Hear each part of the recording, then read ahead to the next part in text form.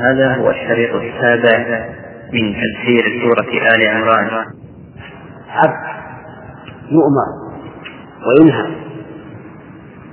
لقول الله تعالى: قل أنبئكم، وليس له حق في الربوبية أبدا، فهو لا يحيي ولا يميت ولا يرزق ولا يدفع الضر عن نفسه ولا عن غيره ولا يعلم الغيب، يمتاز عن الناس بماذا؟ بالرسالة: قل إنما أنا بشر مثلكم يوحى إلي. هذا الميزة، ونعمة الميزة هذه. طيب، وهو أيضا عليه الصلاة والسلام نفسه شخصيا هو عنده من الاستعداد لتحمل أعباء الرسالة ما ليس عنده من عند غيره، كما قال تعالى أو كما قال الله تعالى: الله أعلم حيث يجعل رسالته. ومن فوائد الآية الكريمة عناية الله سبحانه وتعالى بخلقه، فإنه لما ذكر ما زين لهم من الشهوات في الأمور السبعة يخشى أن ينصرف الناس إلى هذه الشهوات، فمن عناية الله بهم أن أمر رسوله صلى الله عليه وسلم أن ينبئهم بما هو خير من ذلك. ومن فوائد الآية الكريمة حسن أسلوب التعليم والدعوة، وأنه ينبغي للإنسان في مقام الدعوة أن يأتي بالألفاظ التي توجب الانتباه، لأن الإنسان إذا قيل له ألا أنبئك بكذا وكذا سوف يتشوق وينتبه: ما هذا الذي تريد أن تنبئني فيه؟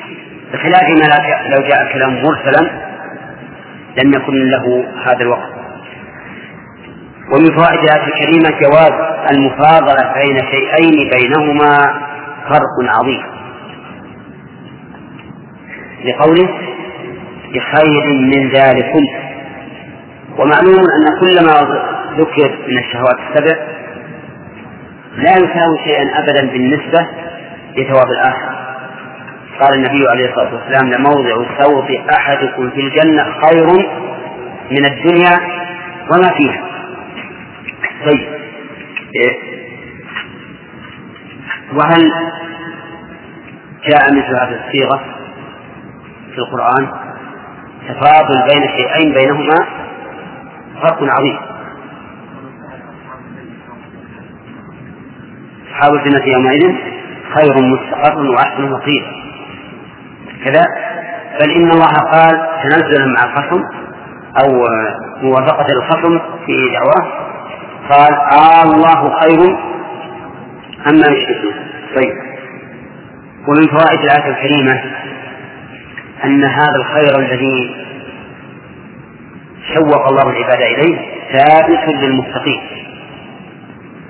قوله: الذين اتقوا عند ربهم، وسبق معنى التقوى. ومن فوائد الآية الكريمة أن هذا الخير لهؤلاء المؤمنين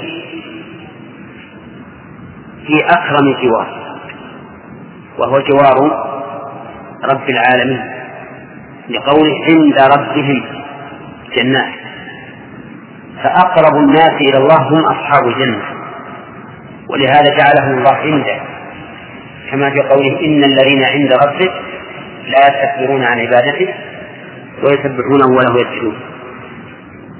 ومن فوائد الآية الكريمة عظم هذه الجنات لكونها عند الله احتواء سبحانه وتعالى. ومن فوائدها أن جزاء هؤلاء المتقين هذه الدار العظيمة المشتملة على النعيم الذي لا نظير له، لقوله: جنات تجري من تحتها الأنهار. والنهار سبق لنا أنواعها. طيب، ومن فوائد الآية الكريمة الحث على تقوى الله، لأن ذكر ثواب المتقين يتضمن الحث على التقوى.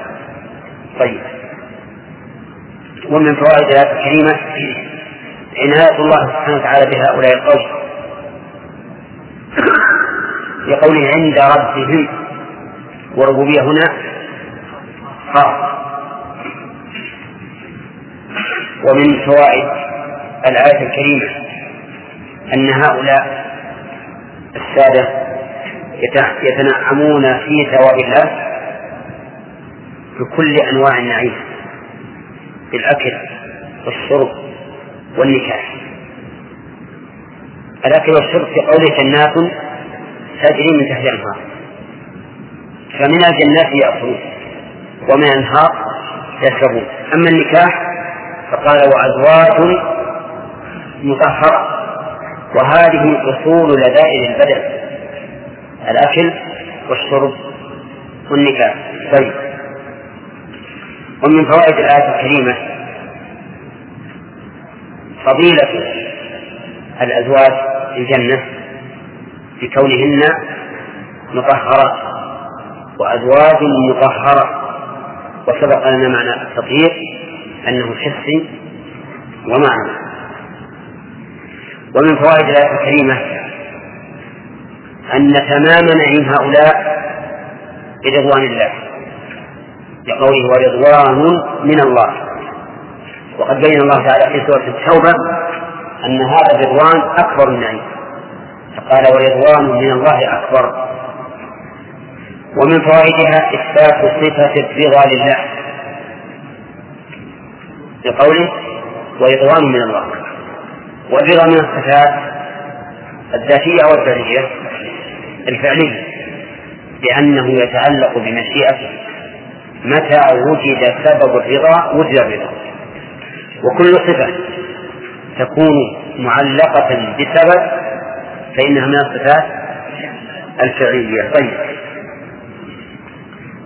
ومن فوائد الآية الكريمة إحاطة الله سبحانه وتعالى بالعباد علما ورؤية لقوله والله بصير بالعباد. ومن فوائد الآية الكريمة بيان حكمة الله عز وجل حيث قسم الناس إلى قسمين: متقين وعصاة. من أين أخذنا ذلك؟ من قوله للذين اتقوا عند ربهم، بعد قوله زين للناس حب الشهوات، فدل هذا على أن الناس قسمان: قسم متقي وقسم غير متقي. ومن فوائدها أن الله سبحانه وتعالى حكيم حيث جعل التقوى في أهله، لقوله والله بصير بالعباد، فمن بصره بعباده أن جعل هؤلاء المتقين والآخرين رصاة، وهؤلاء ثوابهم الجنة وأولئك ثوابهم النار. ولا شك أن هذا من حكمة الله سبحانه وتعالى، فإن الله كما هو أعلم حيث يجعل رسالته فهو أعلم حيث يجعل ميراث رسالته. وميراث رسالته هو العلم المتضمن للدعوة والعبادة. نعم. طيب، ومن فوائد الآية الكريمة أن كل الخلق عباد لله. نأخذ أحجاج منين؟ وجه الدلالة وجه الدلالة أنه عام. نعم. طيب، مع قوله الذين اتقوا عند ربهم جنات، يدل هذا على أنه بصير بجميع العباد، المتقي وغير المتقي. ومن فوائدها التحذير من مخالفة أمره، لأنه متى علم الإنسان أن الله بصير به فسوف يرتدع أو فسوف يردع نفسه عن مخالفة ربه، لأنه إذا خالف ربه فالله بصير به وسوف يجازيه بحسب مخالفته.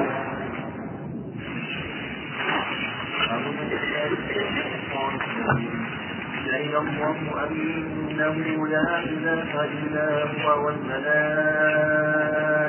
وأولو العلم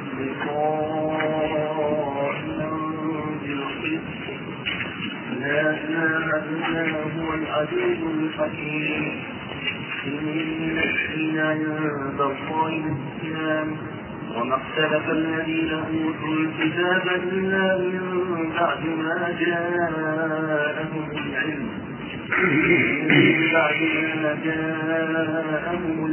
بغيا بينهم ومن يكفر بآيات الله فإن الله سريع الحساب. فإن حاجوك فقل أسلمت وجهي لله ومن اتبعني وقل للذين أوتوا الكتاب والأميين أأسلمتم فإن أسلموا فقد اهتدوا وإن تولوا فإنما عليك البلاغ والله بصير بالعباد.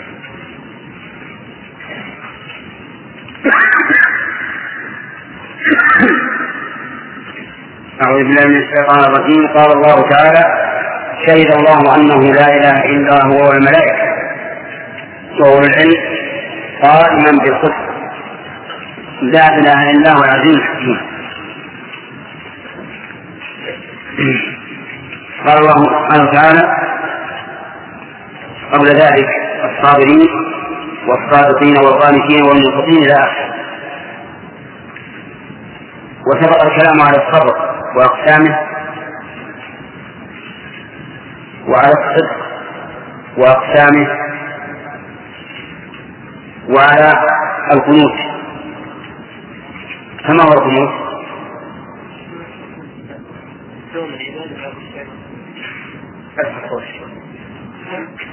دوام العبادة مع الخشوع والخضوع. طيب، ما هو الدليل على أن القنوت دوام العبادة؟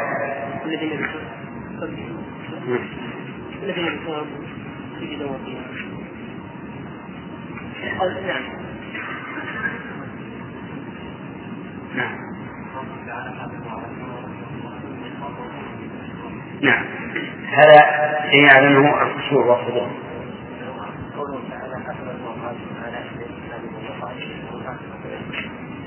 نعم، من وقال هنا الليل ساجدا مقائما. طيب، وقوله المنفقين، هل هذه الآية أو هذا الوصف على إطلاقه؟ نحن والذين يحرفون الألفاظ بالإسلام غير ولا تكفير. الدليل على هذا على أن الإنفاق المحمود هو الذي يكون بلا إسراف ولا تكفير. نعم.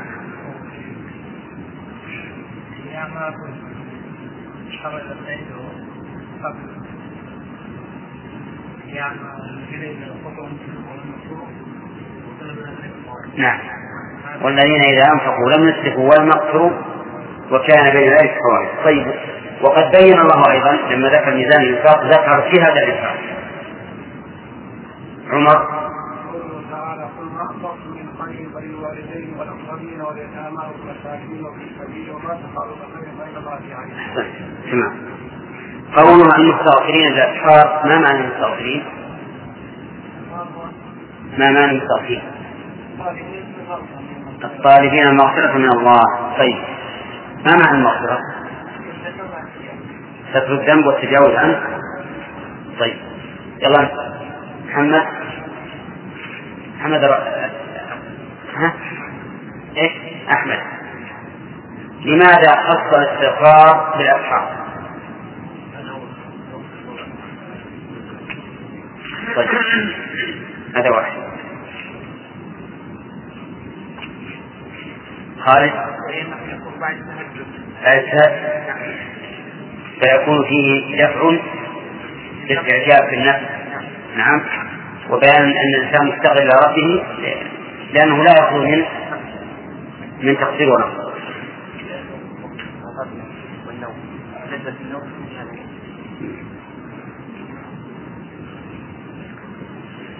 والله هذه أبو تعبير، لأنه يمكن أن يقال أيضا يركعون ويسجدون.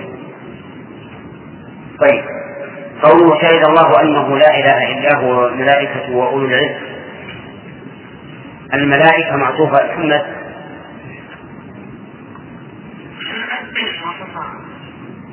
على الله. أيوه، يعني شهد الله أنه لا إله إلا هو، وكذلك الملائكة تشهد أنه لا إله إلا هو. يعني والملائكة شهدت أنه لا إله إلا هو. أولو العلم معطوف على إيش؟ كذلك أولو العلم على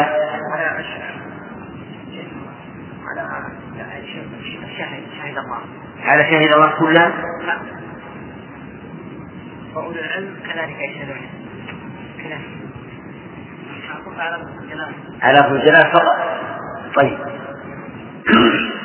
من المراد بأولو العلم؟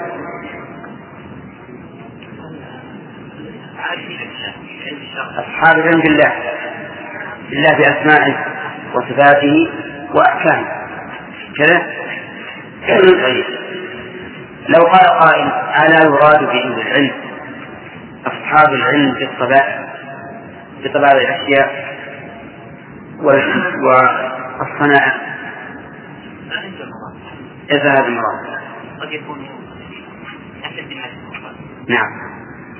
المراد العلم بالله عز وجل وأسمائه وصفاته وأحكامه. قوله تعالى قائم بالقسط علم الناس، ما عرفها؟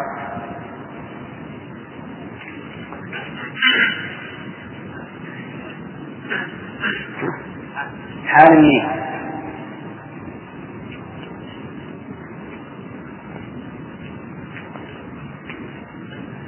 أين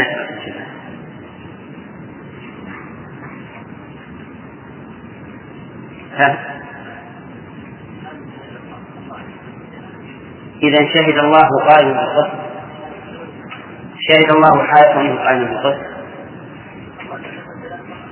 نعم، لكن يكون معنى شهد الله حال كونه قائما بالقسط. وصول عن هذا شيبة قائما ضمير هو الله. نعم، لكن حال منين؟ حال من لفظ الجلال هو الله، من الضمير فيه هو، أنه لا إله إلا هو حال كونه قائما بالقسط، يعني أن ألوهيته ليست جورا وظلما، بل هي قيام بالقسط.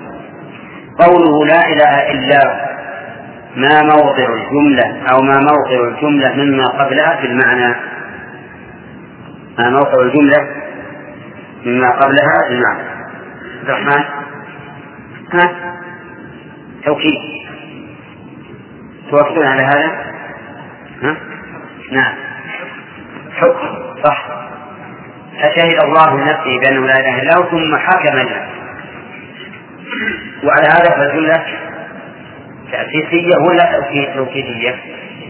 الصحيح أنها تأسيسية لا توكيدية، لأن الحكم تسبقه الشهادة، فهي دعوة وشهادة وحكم. فجملة لا إله إلا هو حكم من الله عز وجل بأنه وحده هو المتفرد بالألوهية. طيب، أما العزيز الحكيم فقد تقدمت لنا مرارا، وعرفنا أن العزة تنقسم إلى 3 أقسام، وأن الحكمة مأخوذة من الحكم والإحكام، وأن الحكم كوني وشرعي، وأن الحكمة فيهما إما حالية وإما غائية. نعم. أما قوله إن الدين عند الله الإسلام، وين؟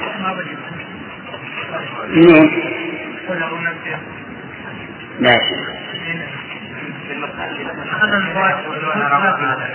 طيب، قال الله عز وجل قل أنبئكم بخير من ذلكم للذين اتقوا عند ربهم إلى آخره. خلنا فوائدها أخيرا. يقولون ربنا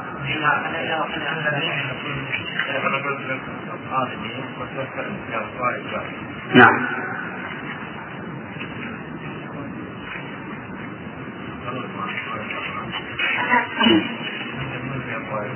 والله ما أدري، أنا الظاهر لي نكمل لك أن ذكرتنا في مسألة الخروج وأثبت لنا فائدة. من قوله والله بصير بالعباد، من قوله والله بصير بالعباد. وتكلمنا عن الأدوات وأنها مطهرة من الرجس الحسي والمعنى. وسبق لنا أيضا تكلمنا على الرضوان وأنه أعظم وأكبر من الجنة كلها، وذكرنا أنه يستفاد منه إثبات صفة الرضا لله وأنه من الصفات الفعلية. ثم قال عز وجل الذين يقولون ربنا إننا آمنا إلى آخره. من فوائد هذه الآية أن من صفات المتقين إعلانهم بالإيمان بالله، وقوله الذين يقولون، والقول هنا يكون باللسان ويكون بالقلب. ومنها اعترافهم بالعبودية وأنهم مرغوبون لله كقولهم ربنا. ومن فوائدها أيضا أن من صفات المنافقين عدم الإعجاب بالنفس، وأنهم يرون أنهم مقصرون. أن من صفات المتقين عدم الإعجاب بالنفس وأنهم مقصرون لطلبهم المغفرة من الله لقول فاغفر لنا ذنوبنا. ومنها أن التقوى لا تعصم العبد من الذنوب، بل قد يكون له ذنوب لكن المتقي يبادر بالتوبة إلى الله عز وجل. ومنها جواز التوسل بالإيمان لقوله ربنا إنا آمنا فاغفر لنا ذنوبنا، فإن الفاء هنا للسببية تدل على أن ما بعدها مسبب عما قبلها. طيب، ومن فوائد الآية الكريمة أنه ينبغي للإنسان أن يسأل الله المغفرة والوقاية من النار لقوله وقنا عذاب النار. فإن قال قائل سؤال المغفرة يغني عن سؤال الوقاية من النار، لأن الإنسان إذا غفر له وقي من النار. فالجواب أن الأمر كذلك، وأن الإنسان إذا غفر له وقي من عذاب النار، لكن باب الدعاء ينبغي فيه البسط لسببين. السبب الأول أن يستحضر الإنسان جميع ما يدعو به بأنواعه، والثاني أن الدعاء مخاطبة لله عز وجل، مخاطبة لله، وكلما تبسط الإنسان مع الله بالمخاطبة كان ذلك أشوق وأحب إليه مما لو دعا على سبيل الاختصار. ثالثا أنه كلما ازداد دعاء ازداد قربة إلى الله عز وجل.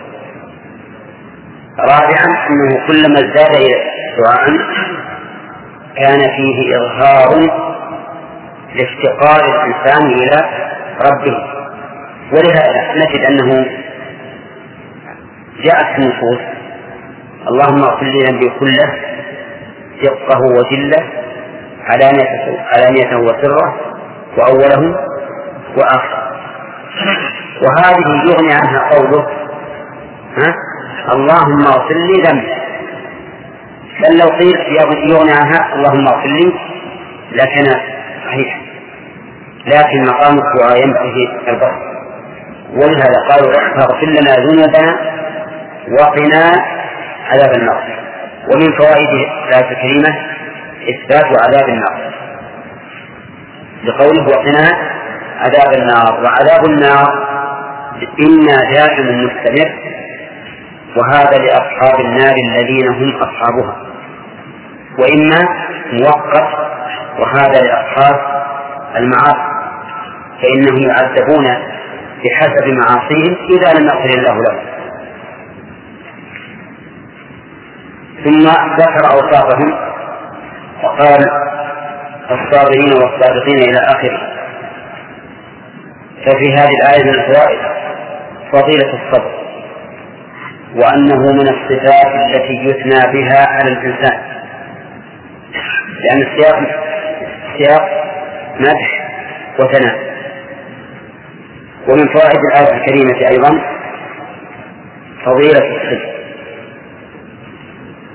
لأن الله وصف به المتقين فقال والصادقين. ومن فوائدها أيضا فضيلة القنوت، لأن الله وصف به المتقين. وفضيلة الإنفاق، لأن الله وصف به المتقين. وفضيلة الاستغفار وفضيلة الأسحار كذا. طيب، ومن فوائد الآية الكريمة الحث على الاتصال بهذه الصفات، وهي الصبر والصدق والقنوت والإنفاق والاستغفار في الأسحار. من أين أخذ الحث على هذه الصفات؟ لأنها في مساق المدح والثناء، والشيء يعلم طلبه إما بالأمر به أو بالنهي عن تركه أو بالثناء على فاعله أو بترتيب الثواب عليه أو ما أشبه ذلك. المهم أن علامات كون الشيء مأمورا به متعددة. طيب، هل يؤخذ من الآية أن الصبر أفضل هذه الصفات لأن الله بدأ به؟ نعم قد يؤخذ. فيقال في هذه الآية دليل على أن الصبر أفضل هذه الصفات. وفي الحقيقة أن الإنسان إذا حقق الصبر حقق جميع هذه الصفات، لأن من أقدام الصبر على طاعة الله وعن معصيته. طيب، من فوائد الآية الكريمة ذم الاتصاف بضد هذه الصفات، الجزاء، الكذب، قلة الطاعة، والثالث الرابع البخل والشح، والخامس الاستكبار عن الاستغفار، وأن الإنسان يرى نفسه أنه غير مذنب، فإن هذه من البلية التي يبتلى بها كثير من الناس. طيب،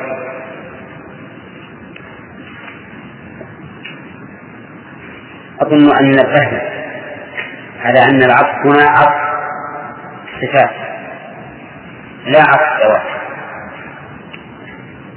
ولا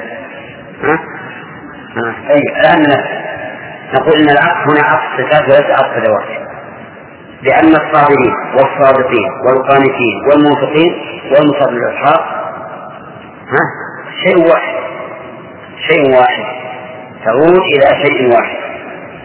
وعطف الصفات جائز لأن فيه تغايرا، إذ أن كل صفة تغاير الصفة الأخرى. ألم تروا إلى قوله تعالى سبح اسم ربك الأعلى الذي خلق فسوى والذي قدر فهدى والذي أخرج مرعى، وهو واحد عز وجل، لكن هذا من باب عطف الصفات. ومن فوائد قوله تعالى شهد الله أنه لا إله إلا هو والملائكة إلى آخره بيان فضيلة التوحيد، حيث أخبر الله به عباده بلفظ شاهد. ومن فوائدها فضيلة الملائكة، حيث جعلهم الله تعالى في المرتبة الأولى في الشهادة بهذا التوحيد. ومن فوائدها أيضا فضيلة العلم وأهله، لقوله وأولو العلم. ومن فوائدها الإشارة إلى ذم الجهل، حيث إن الجاهل لا يشهد بأنه لا إله إلا الله، يعني ليس في قلبه ما يؤيد ذلك، وإن كان يقول بلسانه. فشهادة العالم أن لا إله إلا الله ليس كشهادة عامة بجهة تقدير الله عز وجل حق قدره، لأنه يقولها عن عاطفة وعن تعظيم الله، لكن ليس كالعالم والهدف الذين يعلمون والذين يتساءلون. ومن فوائد الآية الكريمة تأكيد الشيء الهام وإن كان المخبر به من أهل الصدق. من أين يؤخذ؟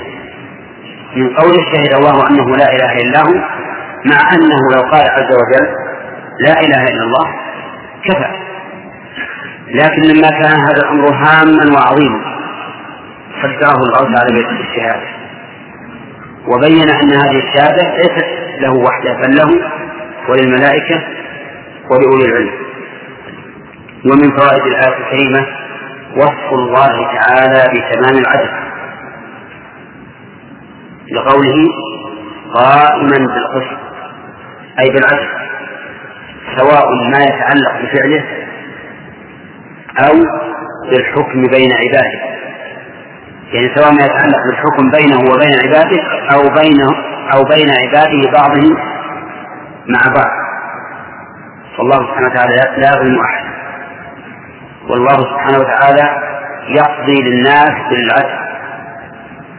ويتفرع على هذه المسألة فائدة عظيمة يخشاها بعض الناس، وهو أن بعض الظلمة يدعو على المظلوم، فهل يقبل دعاؤه؟ لا، لأن هذا خلاف العدل الذي اتصل الله به. بعض الناس أيضا يدعو على القاضي الذي حكم بالحق، فهل يقبل منه؟ لا، لأن هذا عدوان. حدثني بعض الصلاة أنه حكم على شخص، فلما انتهى الحكم قام هذا الشخص قائما واستقبل القبلة ومد يديه إلى الله يدعو على هذا القاضي. نعم، فالقاضي يعني كأنه خائف من هذه الدعوة، فقلت له لا تخف مهما دعا وأنت على حق فإن الله لن يقبل دعاء ولن يستجيب له، لأن الله تعالى يقول ادعوا ربكم تضرعا وخفية إنه لا يحب المعتدين، ومن كان لا يحب المعتدين لا يمكن أن يجيبه، وهذا معتد ما دمت تعلم أنك على حق وأنك حكمت بمقتضى الشرع فلا يهم الناس دعاء الدعوة. طيب، ومن فوائد الآية الكريمة أن الله عز وجل لما شهد نفسه بالألوهية أو بالإفراد بالألوهية أكد ذلك بالحكم بها لنفسه، فقال لا إله إلا هو، وهذا ليس توكيدا لما سبق، أي ليس إعادة للشهادة بلفظ الخبر، ولكنه حكم من الله. ومن فوائد الآية الكريمة انفراد الله سبحانه وتعالى بالألوهية، فيتفرع على ذلك أن من أشرك مع الله أحدا في العبادة أي عبده كما عبد الله فإنه مشرك وعمله منافق لهذا التوحيد. ومن فوائد الآية الكريمة إثبات العزة والحكمة لله في قوله العزيز الحكيم. ومن فوائدها أن عزة الله ومنها الغلبة والقهر لغيره عزة مبنية على الحكمة وتنزيل الأشياء في منازلها، وهذا مأخوذ من ضم الاسمين الكريمين بعضهما إلى بعض. عرفتم؟ لأن العزيز من المخلوق من المخلوقين قد تأخذه العزة بالإثم فلا يقول الحق ولا يهدي إليه. أما الله عز وجل فإنه يقول الحق مع كمال عزته. ثم قال عز وجل إن الدين عند الله الإسلام. هذا مبتدأ سليمان. إن الدين عند الله الإسلام. إن فيها قراءتان، القراءة الأولى الفتح الهمزة، والثانية كسر الهمزة. فعلى قراءة فتح الهمزة تكون عطف بيان لقوله أنه لا إله إلا هو، يعني وشهد أيضا أن الدين عند الله الإسلام، أو شهد أنه لا إله إلا هو أن الدين عند الله الإسلام. والدين يراد به العمل ويراد به الجزاء حجاج. هذه بمثالا يراد بالدين العمل.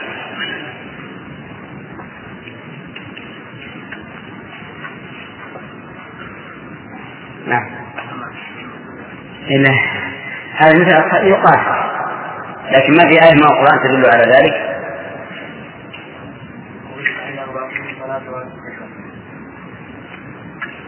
نعم نعم صح. ومثل لو كمل وما أمروا إلا عبد الله مخلصين له الدين حنفاء ويقيمون الصلاة ويؤتوا الزكاة وذلك دين القيم. ويكون الدين بمعنى الجزاء على العمل، ومثاله مالك يوم الدين. والمراد به في هذه الآية العمل، يعني إن الدين الذي يتعبد الذي هو عبادة الله والعمل له هو الإسلام. والإسلام مصدر أسلم، وهو أي الإسلام التعبد لله تعالى بما شرع حال قيام الشريعة. التعبد لله بما شرع حال قيام الشريعة، وهذا معنى للإسلام في المعنى العام.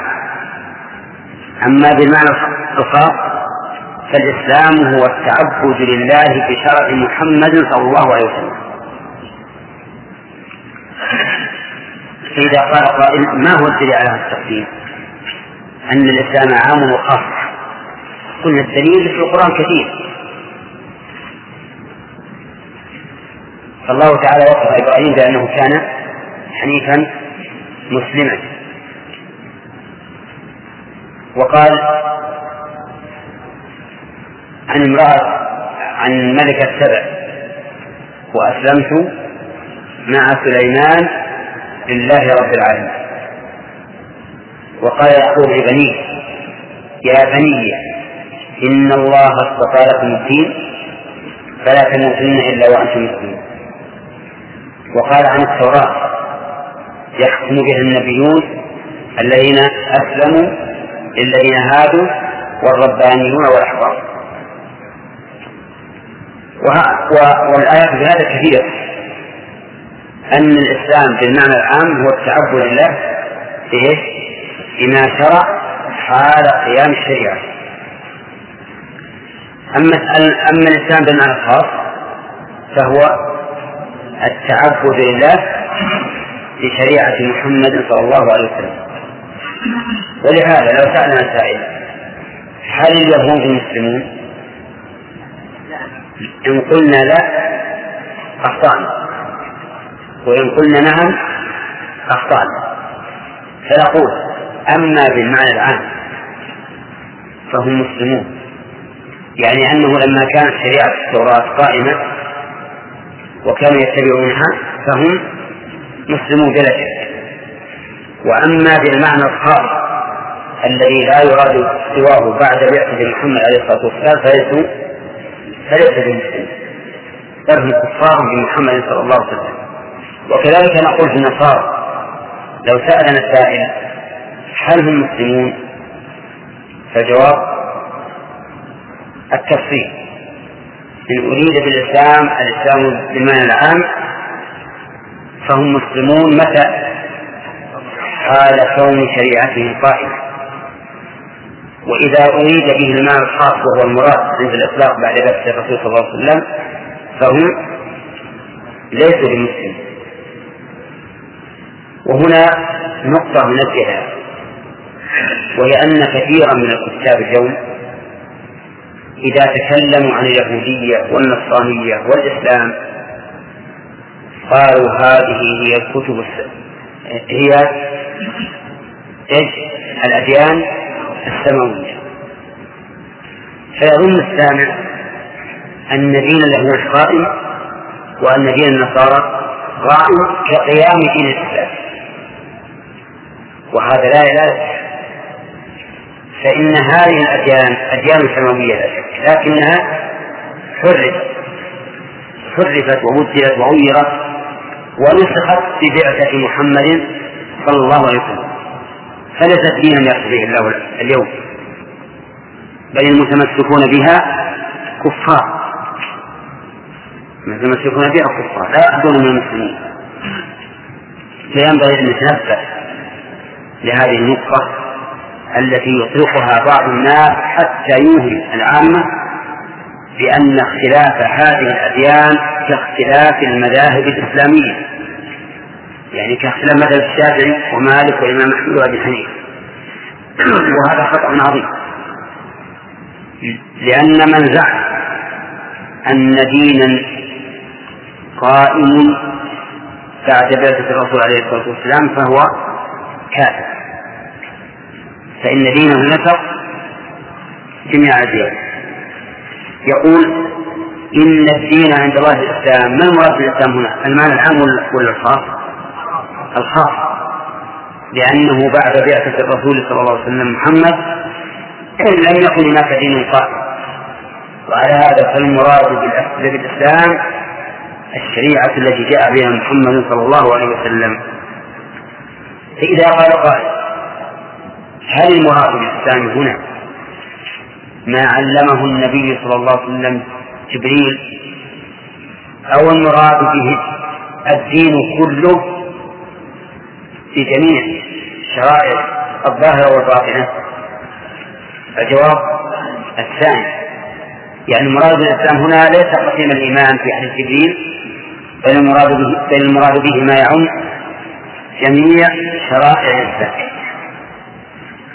فالصلاة من الإسلام، والزكاة من الإسلام، والتوكل على الله من الإسلام، والخوف من الإسلام، وهكذا جميع شرائع الإسلام الدين من الإسلام. وقوله إن الدين عند الله الإسلام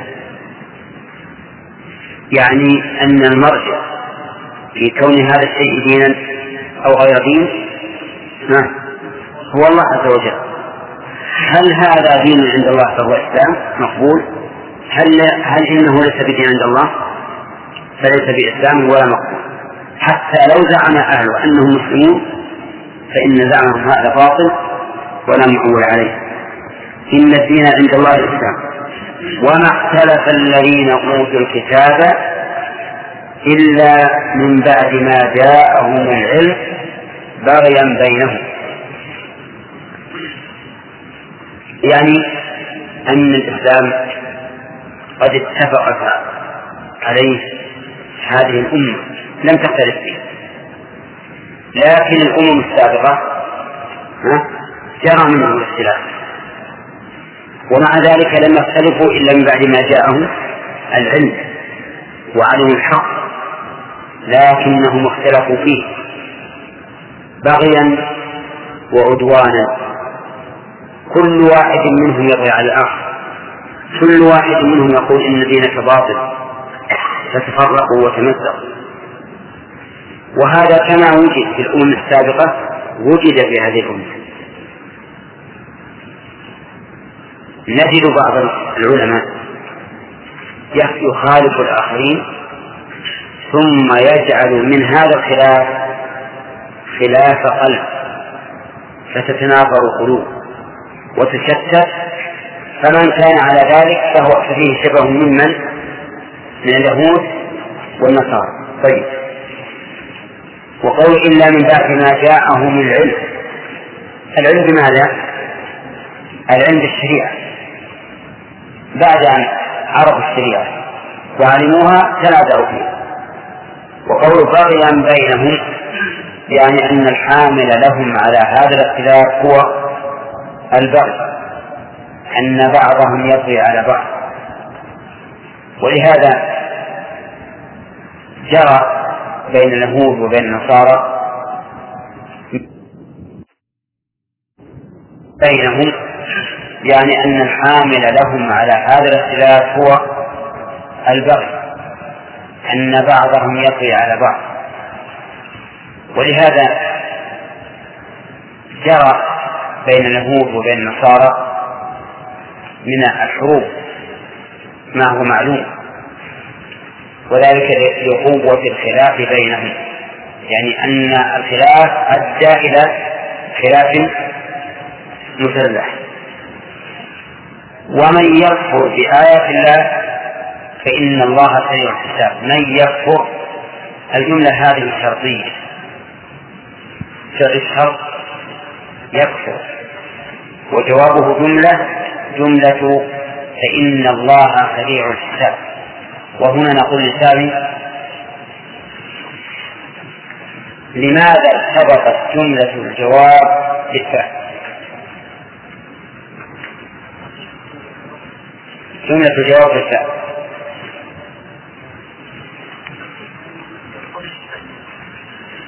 كيف؟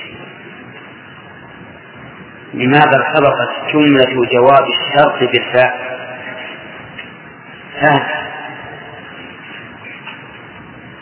وين جملة؟ إن هذه حرف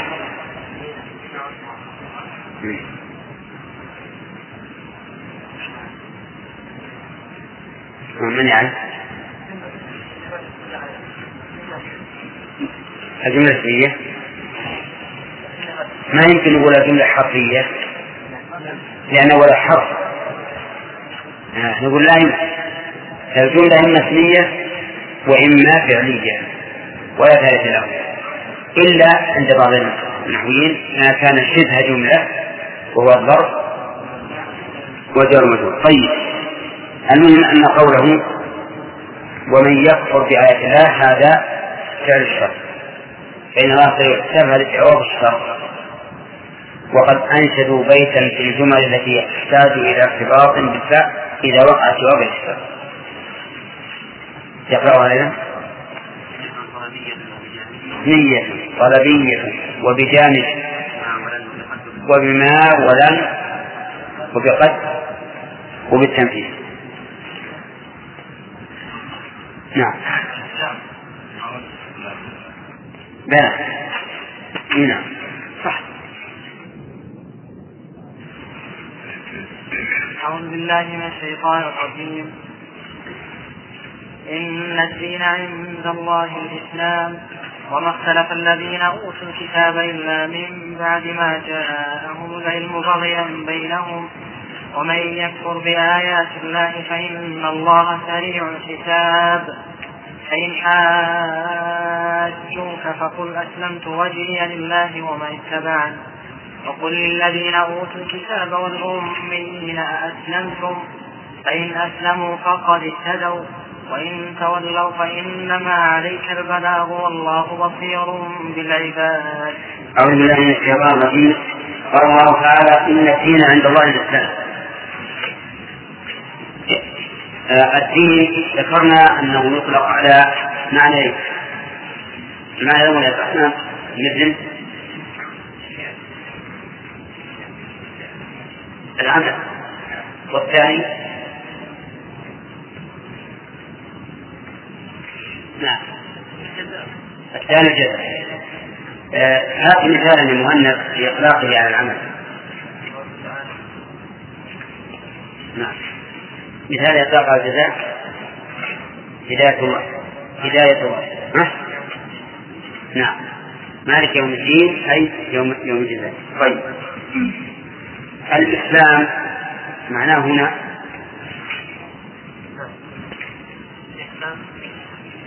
معناها الأعمال الظاهرة لا، هنا إن الدين عند الله الإسلام. الإسلام يعني نعم. إيش؟ لا. هو الشيء ما قال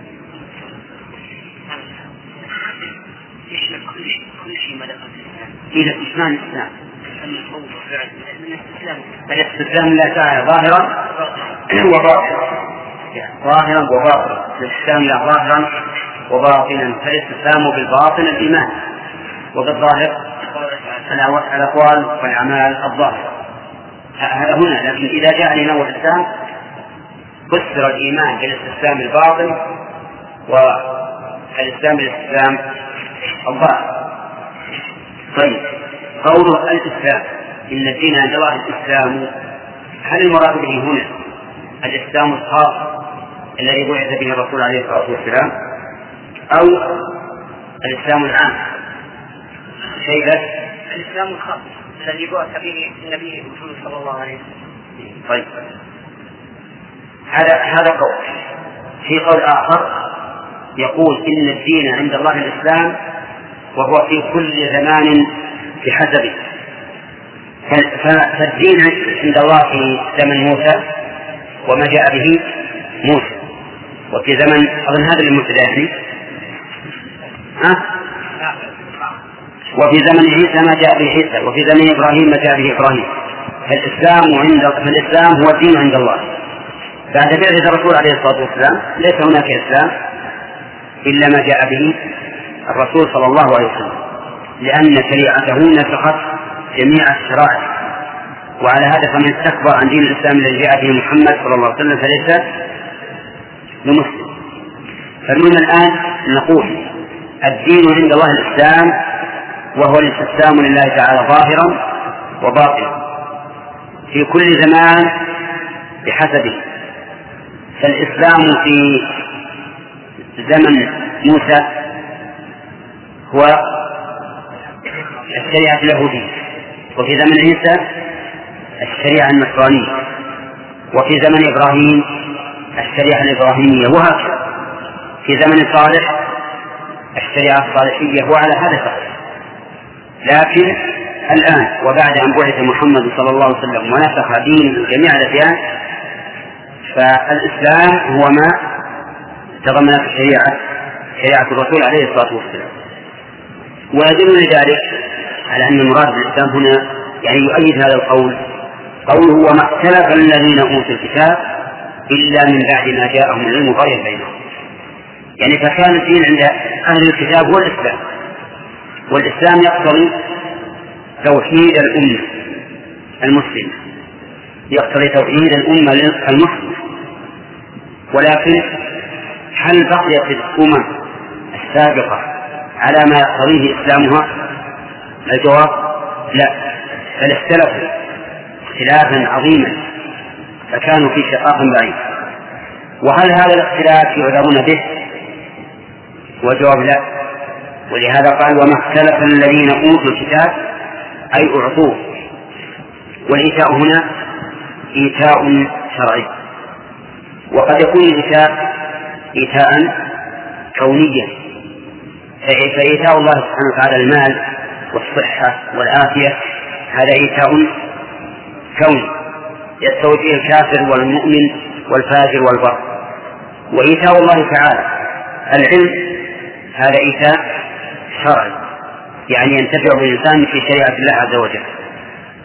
ثم إنه يقول الذين أوتوا الكتاب إلا من بعد ما جاءهم العلم وقامت عليهم الحجة وبينت لهم المحجة، ولكنهم اختلفوا وتنازعوا.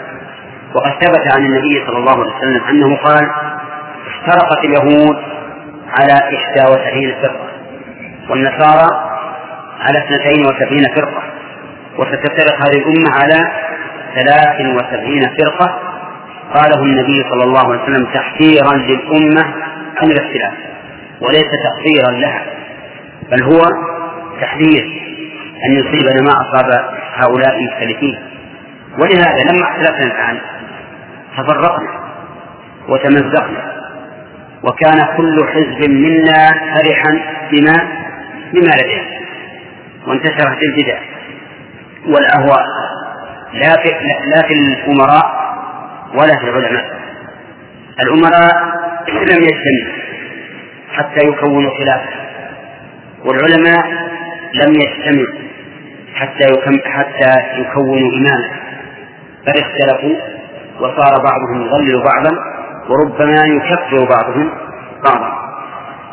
طيب، إذن ما اختلف العلماء والكتاب إلا من بعد ما جاءهم العلم. ولماذا اختلفوا؟ هل هم اختلفوا يريدون الحق؟ لا، بل بغيا بينهم، بغي وعدوان. كل واحد منهم يريد أن تكون كلمته هي العليا، سواء كانت موافقة لكلمة الله أم مخالفة. وهذا مع الأسف هو الحاصل في زمننا وفيما قبل زمننا من بعض العلماء، يريد أن تكون كلمته هي العليا، ثم يأخذ في سب من خالفه والعياذ بالله، وإن كان قد يعلم في قرارة نفسه أن الحق معه، لكن لما سبق إلى الحق وأبرزه للناس حسده على ذلك، ثم صار يبغي عليه. والحقيقة أنما بغيه على نفسه، ثم إن البغي على العلماء بإظهار الحق إذا أظهروه وبينوه ليس بغي على العلماء بأشخاص وأعيانهم، بل هو بغي على شريعة الله، لا سيما إذا علم الباغي بأن الحق مع المبغي عليه، كما يوجد من بعض الناس إذا وجدوا أهل الحديث مثلا وهم مقلدة متعصبة صاروا يذمونه ذما عظيما، وربما يخرجونهم إلى الضلالة وإلى البدعة وإلى الكفر والعياذ بالله بغيا. وهذا من أخطر ما يكون على الأمة الإسلامية. والواجب على الإنسان الذي يتقي ربه أن يفرح إذا أظهر الله الحق، سواء على يديه أو على يد غيره، لكن لا شك أن فرحه إذا أظهره الله على يديه سيكون أقوى وأشد من فرحه إذا أظهر الله الحق على يد غيره. لكن إذا أظهر الله الحق على يد غيره فلا يجوز أن يطغى عليه وأن يسعى في سبه وشتمه، لأنه إذا فعل ذلك أشبه من اليهود والنصارى. ولهذا قال بغيا بينهم. ومن يكفر بآيات الله فإن الله سريع الحساب. الجملة هنا شرطية، وفعل الشرط يكفر، وفإن الله جواب الشرط، وقرن بالفاء لأن الجواب جملة اسمية، والمعروف أن الجواب إذا كان جملة اسمية فإنه يجب اقترانه بالفاء، وقد لا يقترن لكنه لا. يقول عز وجل من يكفر بآيات الله. والكفر بآيات الله يدور على أمرين: على الجحد والتكذيب، وعلى الاستكبار والعناد.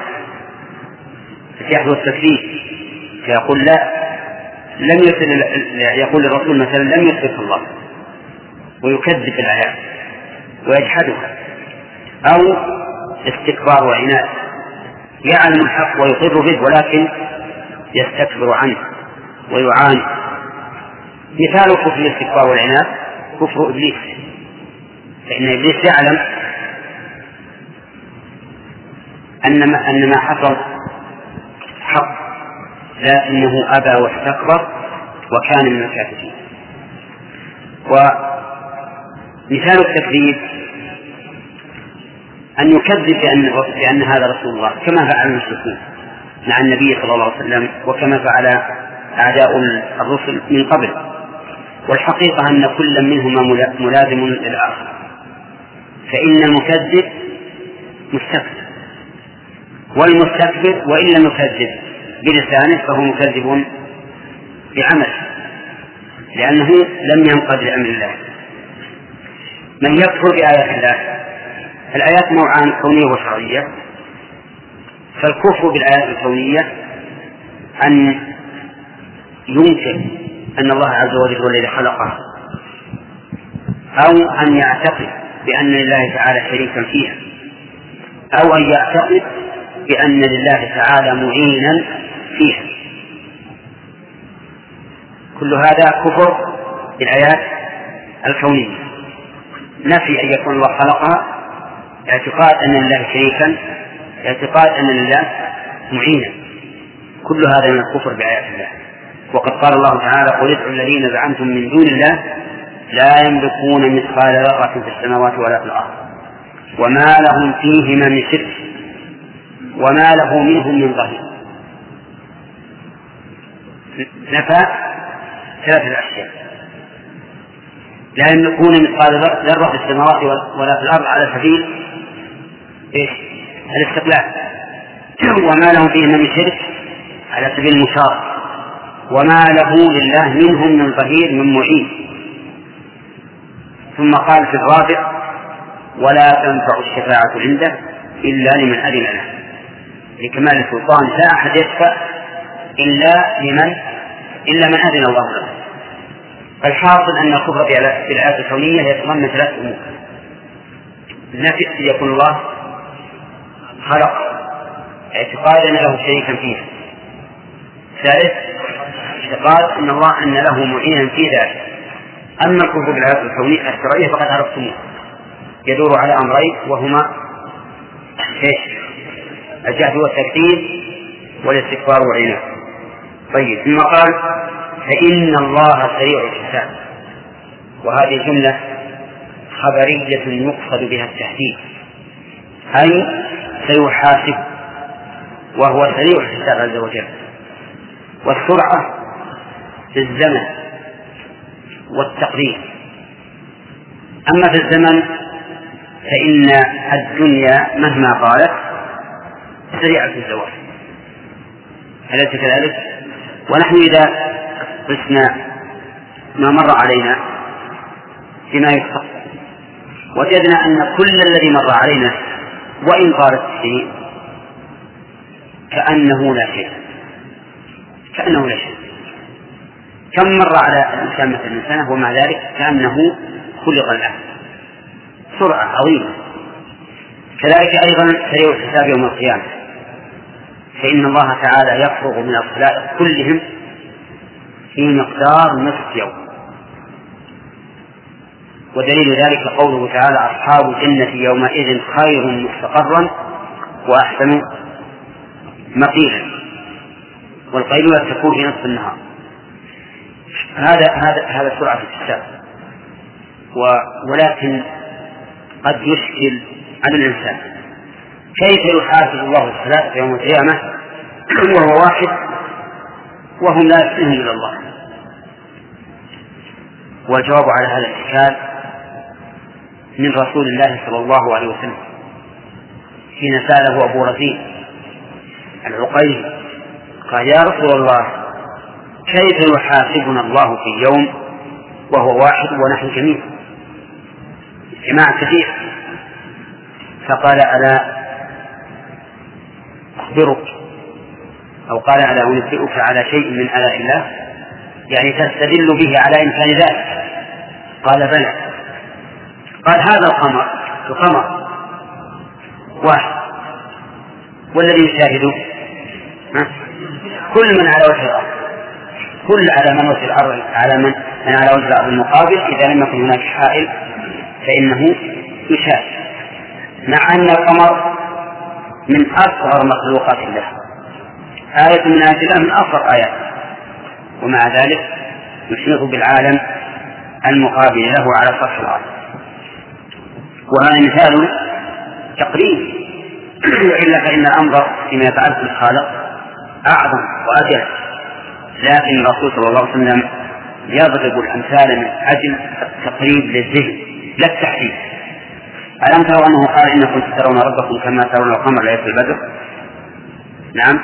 ولا شك أن يقين الرؤية التي تحصل للإنسان بالنسبة إلى الله عز وجل أعظم بكثير من يقين الرؤية التي تحصل له في رؤية القمر أو برؤية الشمس. لكن الرسول صلى الله عليه وسلم أراد بذلك التقريب.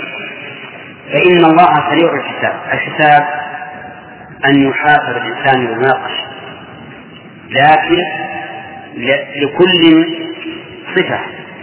فالمؤمن لا يناقشه الله عز وجل، ولكنه سبحانه وتعالى يقرره بذنوبه ويقول عملت كذا في يوم كذا في يوم كذا، فيقر ولا يمكن أن ينكر. لو أنكر أحد من يشهد؟ جوارح اللي هي جزء منه تشهد عليه.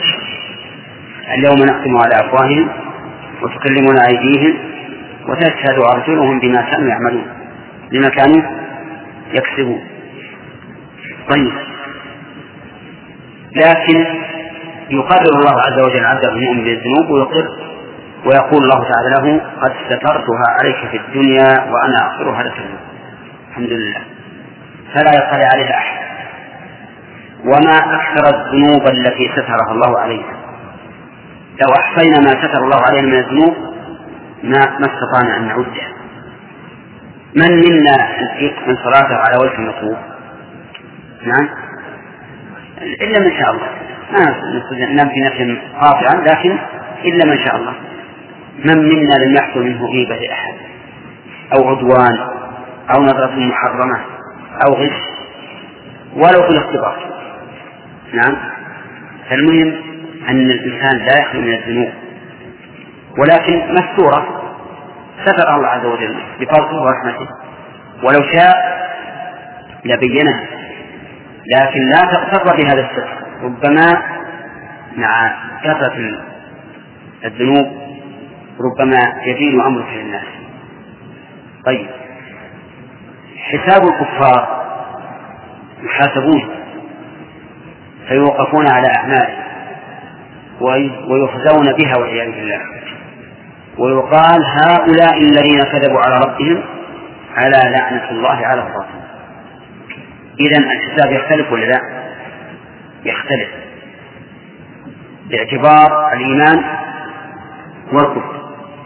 ثم قال تعالى فإن حاجوك تقول أسلمت وجهي لله ومن اتبعه. إن حاجوك الخطاب للرسول صلى الله عليه وسلم، وضمير الغيبة حاجوك الواو هل لليهود أو للنصارى أو للمشركين أو عامة؟ ثلاثة أقوال، قيل لليهود وقيل للنصارى، لأن الآيات التي في أول سورة آل عمران كلها نزلت في النصارى. وقيل للمشركين لأنهم كانوا يحاجون الرسول عليه الصلاة والسلام، قالوا له إنك يا محمد تزعم أن الذين يدعون أحدا غير الله يكون هو ومن يدعوه في النار، إنكم وما تعبدون من دون الله حسب جهنم. إذن عيسى في النار لأنه يعبد من دون الله، هذه محاجة. فأنزل الله تعالى بعد الآية مباشرة إن الذين سبقت لهم منا الحسنى أولئك عنها مبعدون لا يسمعون حسيسها وهم في مشهد أنفسهم خالدون. فالمهم أن الرسول عليه الصلاة والسلام يحاج، يجادله المشركون ويجادله اليهود ويجادله النصارى، ولكن يقول الله عز وجل إن حاجوا فقل لهم قولا تخلص به منه، قل أسلمت وجهي لله ومن اتبع. وإذا أسلم الإنسان وجهه لله قبل كل ما يخبر الله به، وامتثل كل ما يأمر به، وانتهى عن كل ما نهى عنه، لأنه مسلم وجهه لله. والمراد بالوجه هنا ليس الوجه الجارحة التي في الرأس، ولكن المراد القصد، كما قال الشاعر رب العباد إليه الوجه والعمل. تقصد بوجهك أي الوجه الذي هو وجه القلب تسلمه لله.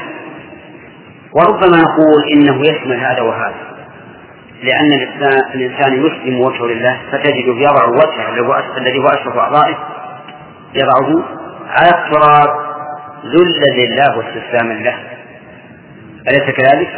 لو أن أكبر ملوك الدنيا قال لك اسجد ولو على فراش يقول لا سمعا ولا طاعة ولا أسجد لك، لكن الرب عز وجل يأمرك أن تسجد له فتسجد على الأرض وعلى التراب. هذا إسلام الله تعالى، إسلام الوجه لله. طيب إذا قلت أسلمت وجه الله ومتبعا، ما الذي يترتب على هذا؟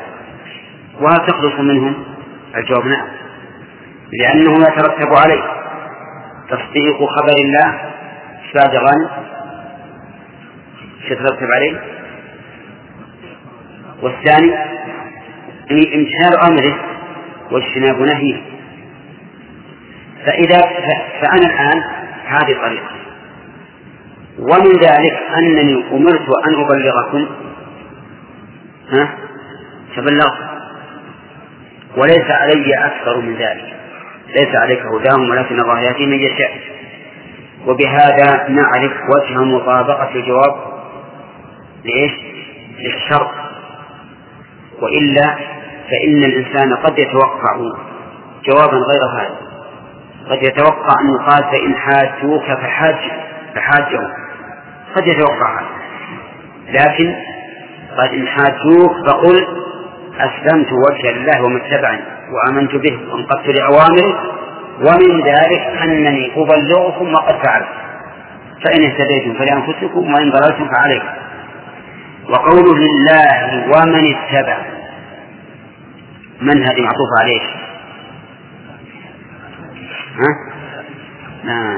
على أسلمت وعلى سوء هذه كلماتها هداية الله، على الضمير في أسلمت، على الضمير اختصارا. طيب على الضمير في أسلمت، ولا يجوز أن يكون معطوفا على لفظ الجلال، أليس كذلك؟ لأن الرسول لا يسلم لمن اتبع، إنما يسلم وجهه لله. ومثل ذلك قوله تعالى يا أيها النبي حسبك الله ومن اتبعك من المؤمنين، فإن بعض المعربين قالوا إن من معطوف على لفظ الجلال، يعني حسبك الله وحسبك من اتبعك من المؤمنين، وهذا غلط، لأن النبي صلى الله عليه وسلم حسبه الله وحده وحسب من اتبعه من المؤمنين. كأن الذين قالوا إن من اتبعك من المؤمنين معطوف على الله استندوا إلى قول الله تعالى هو الذي أيدك بنصره وبالمؤمنين، ولكن بينهما فرق عظيم. ليش؟ لأن أيدك أي أسند التأييد إلى من؟ إلى الله، وجعل النصر والمؤمنين وسيلة، فالمؤيد هو الله، فبينها وبين قوله حسبك الله ومن اتبعك فرق ظاهر. على كل حال أن قوله ومن اتبع معطوفة على التاء في الذنب على الضمير، وقوله وجهي لله فيها قراءتان، قراءة سكون الياء وقراءة فتح الياء، وجهي لله، والثاني وجهي لله. وأملها فهي مكسورة، ويشكل على هذا كيف تكون معطوفة على ما هو في محل الرفع وهو التاء ثم تكون مكسورة؟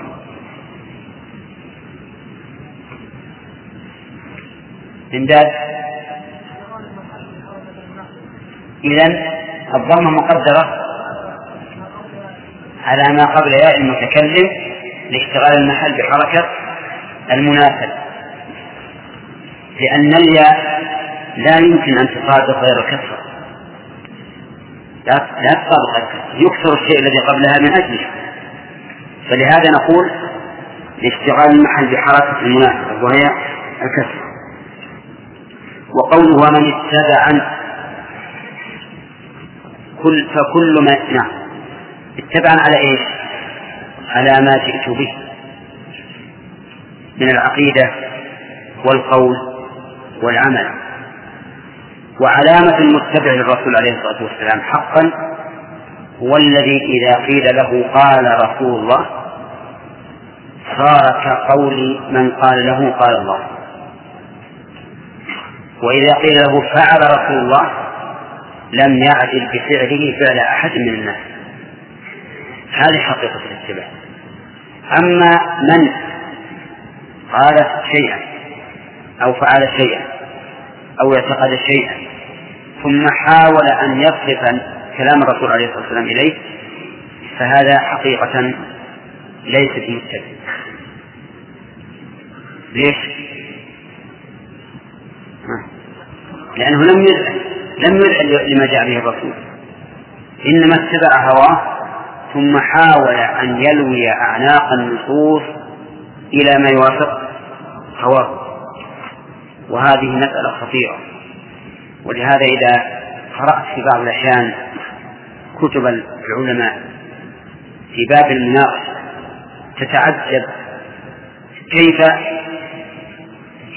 يبنون الأدلة على عقائدهم، على ما يعتقدون من الأحكام أو من الأعقاد القلبية،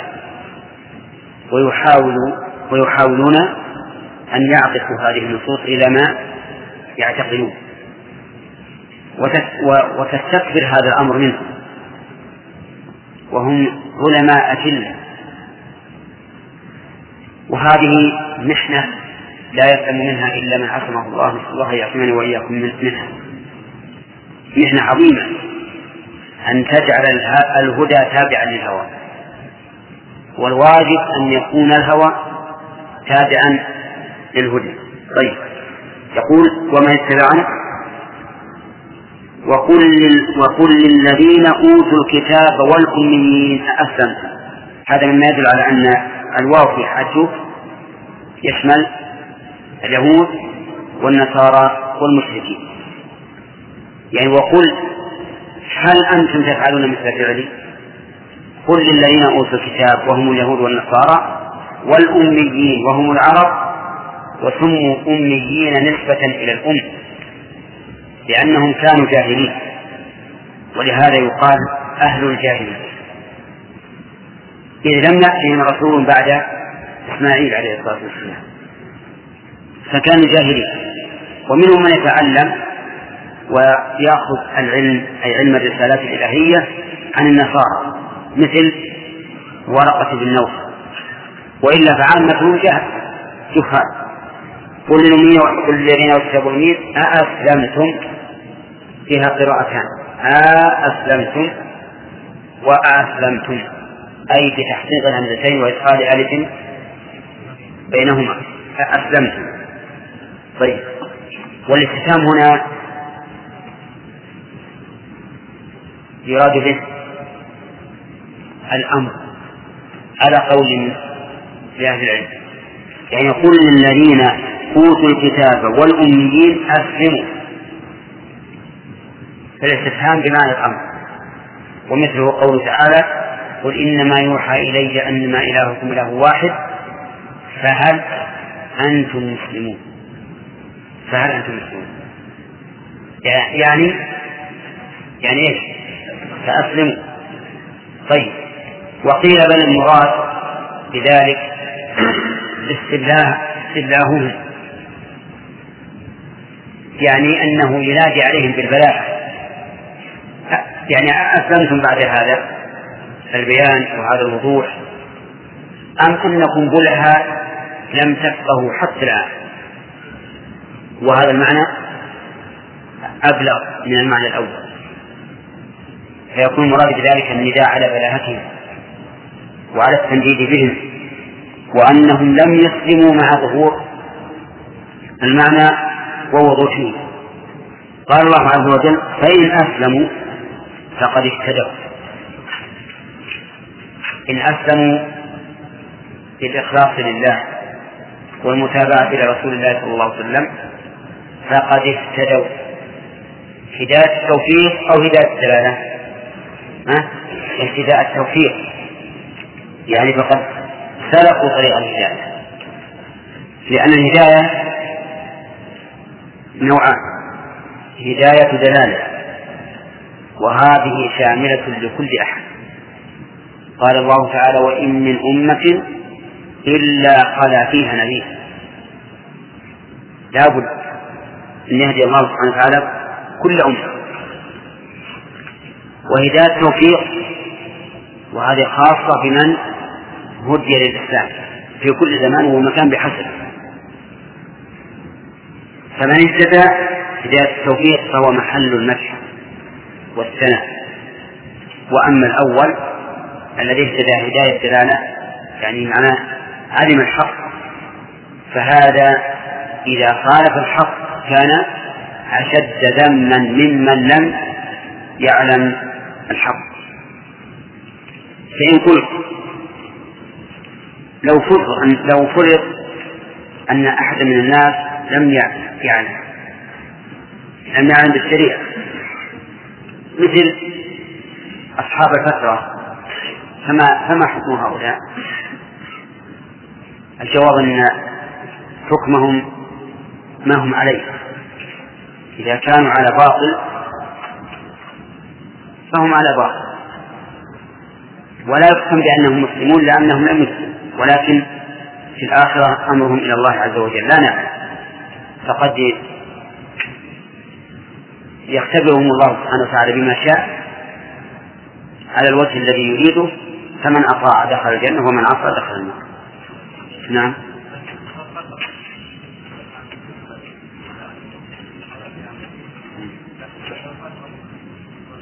لا خلا فيها نذير، لكن بدل وغير.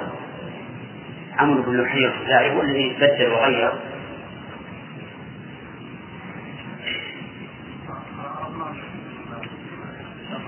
لكن فيه بقايا من دين إبراهيم، فيه بقايا. ظهر الآية من الحاجب ترك المحاجة مطلقا، لأنه عندما قال الحاجب يقول أحسنت وجهي لهم السبع، ولم يقول بين لهم بعض آيات قبل إدخال وجه النسية. هذا اشتراك حال قوم معينين، يعني قوم معينين وهم النصارى. نعم. المجادلة بأن يقول مثل ما أنت برسول، لو كنت رسولا لكنت ملكا وما أشبه ذلك. وقد ذكر المحاجة الطويلة مع النبي عليه الصلاة والسلام في سورة الإسراء لو رجعت على نعم. نعم.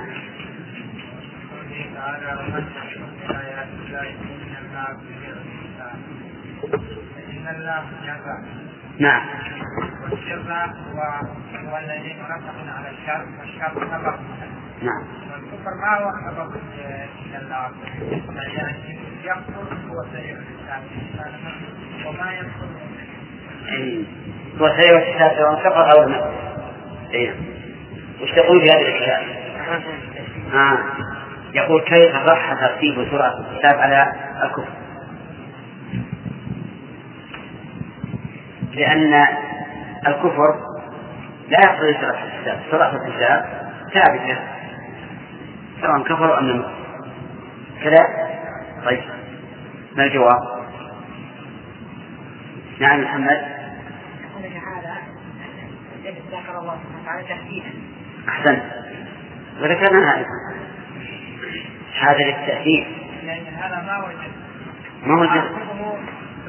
هو نعم هو المراد التهديد لهؤلاء، مثل ما أقول بشخص أمرته بشيء قلت شوف إن خالفتني فإن ضربي شديد، إن خالفتني فإن ضربي شديد. أين؟ نعم. هذا الزمن كثرت كتب الرسول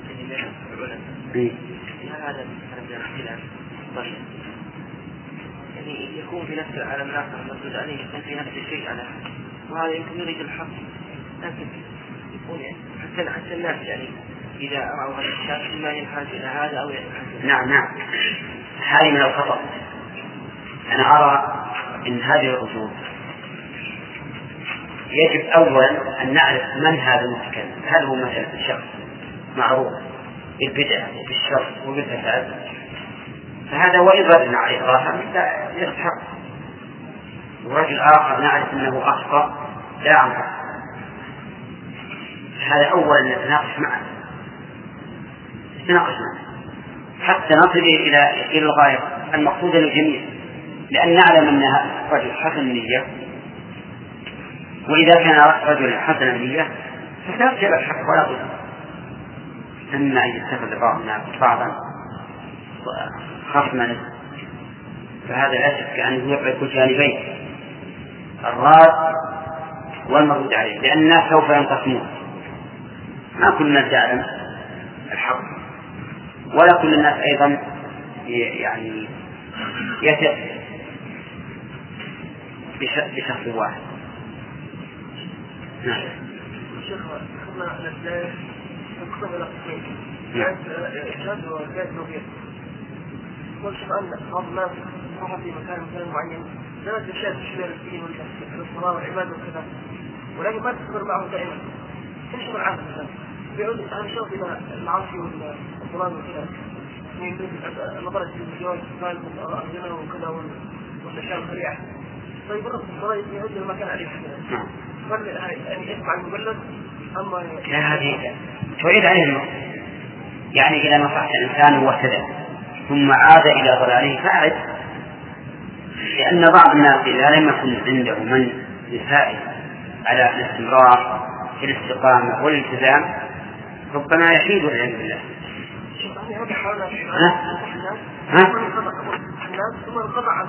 على كل حال إذا عرف أنه قبل منه فالأصل أنه تبقى على قبول، لكن إذا علمت فيما بعد أنه حرام أعد عليه. نعم شيخ ورقة بن نوفل استمر على النصرانية وهو كان دين إسماعيل صلى الله عليه وسلم قائم. نعم. فكيف كان لا مو قائم، العرب أخلفوه غير فيه لما ظهر عمرو بن البحية الخزاعي نفذ الأصنام الناس وسيل السواد، فصار الناس يتبعونه، وتعرف أن الإنسان إذا ضل والعياذ بالله في شيء صار الضلال سببا لضلاله في شيء آخر. نعم.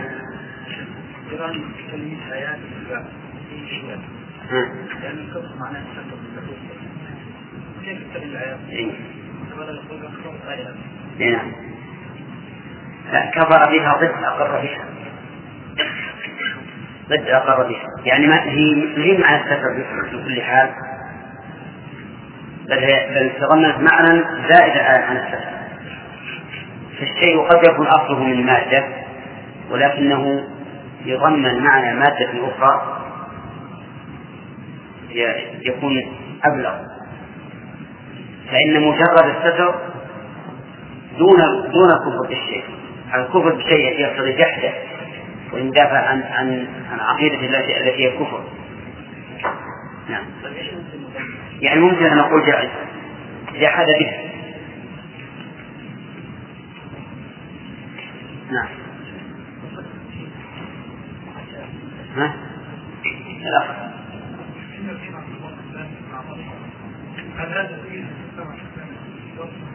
هل هذا ايش؟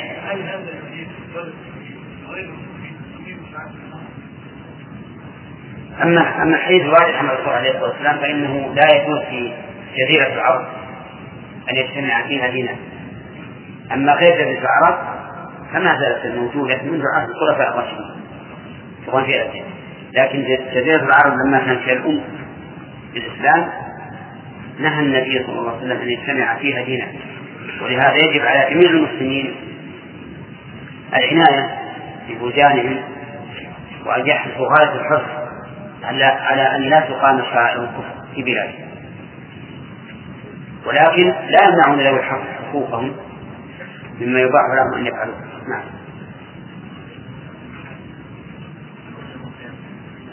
أجل لا ما ولهذا قل للذين أوتوا الكتاب والمؤمنين آتمتم من كان يقول يوم القيامة؟ يعني أسلموا على قول أو للتنبيه ببلاهته على قول آخر. أيها الإخوة، في نهاية هذا الشريط نشكركم ونتمنى لكم التوفيق والسداد، ويسعدنا إبلاغنا عن أي ملاحظة في التسجيل، مع تحيات مؤسسة الاستقامة الإسلامية للإنتاج والتوزيع في عنيزة. رقم الهاتف 364-588-0، صندوق البريد 1502.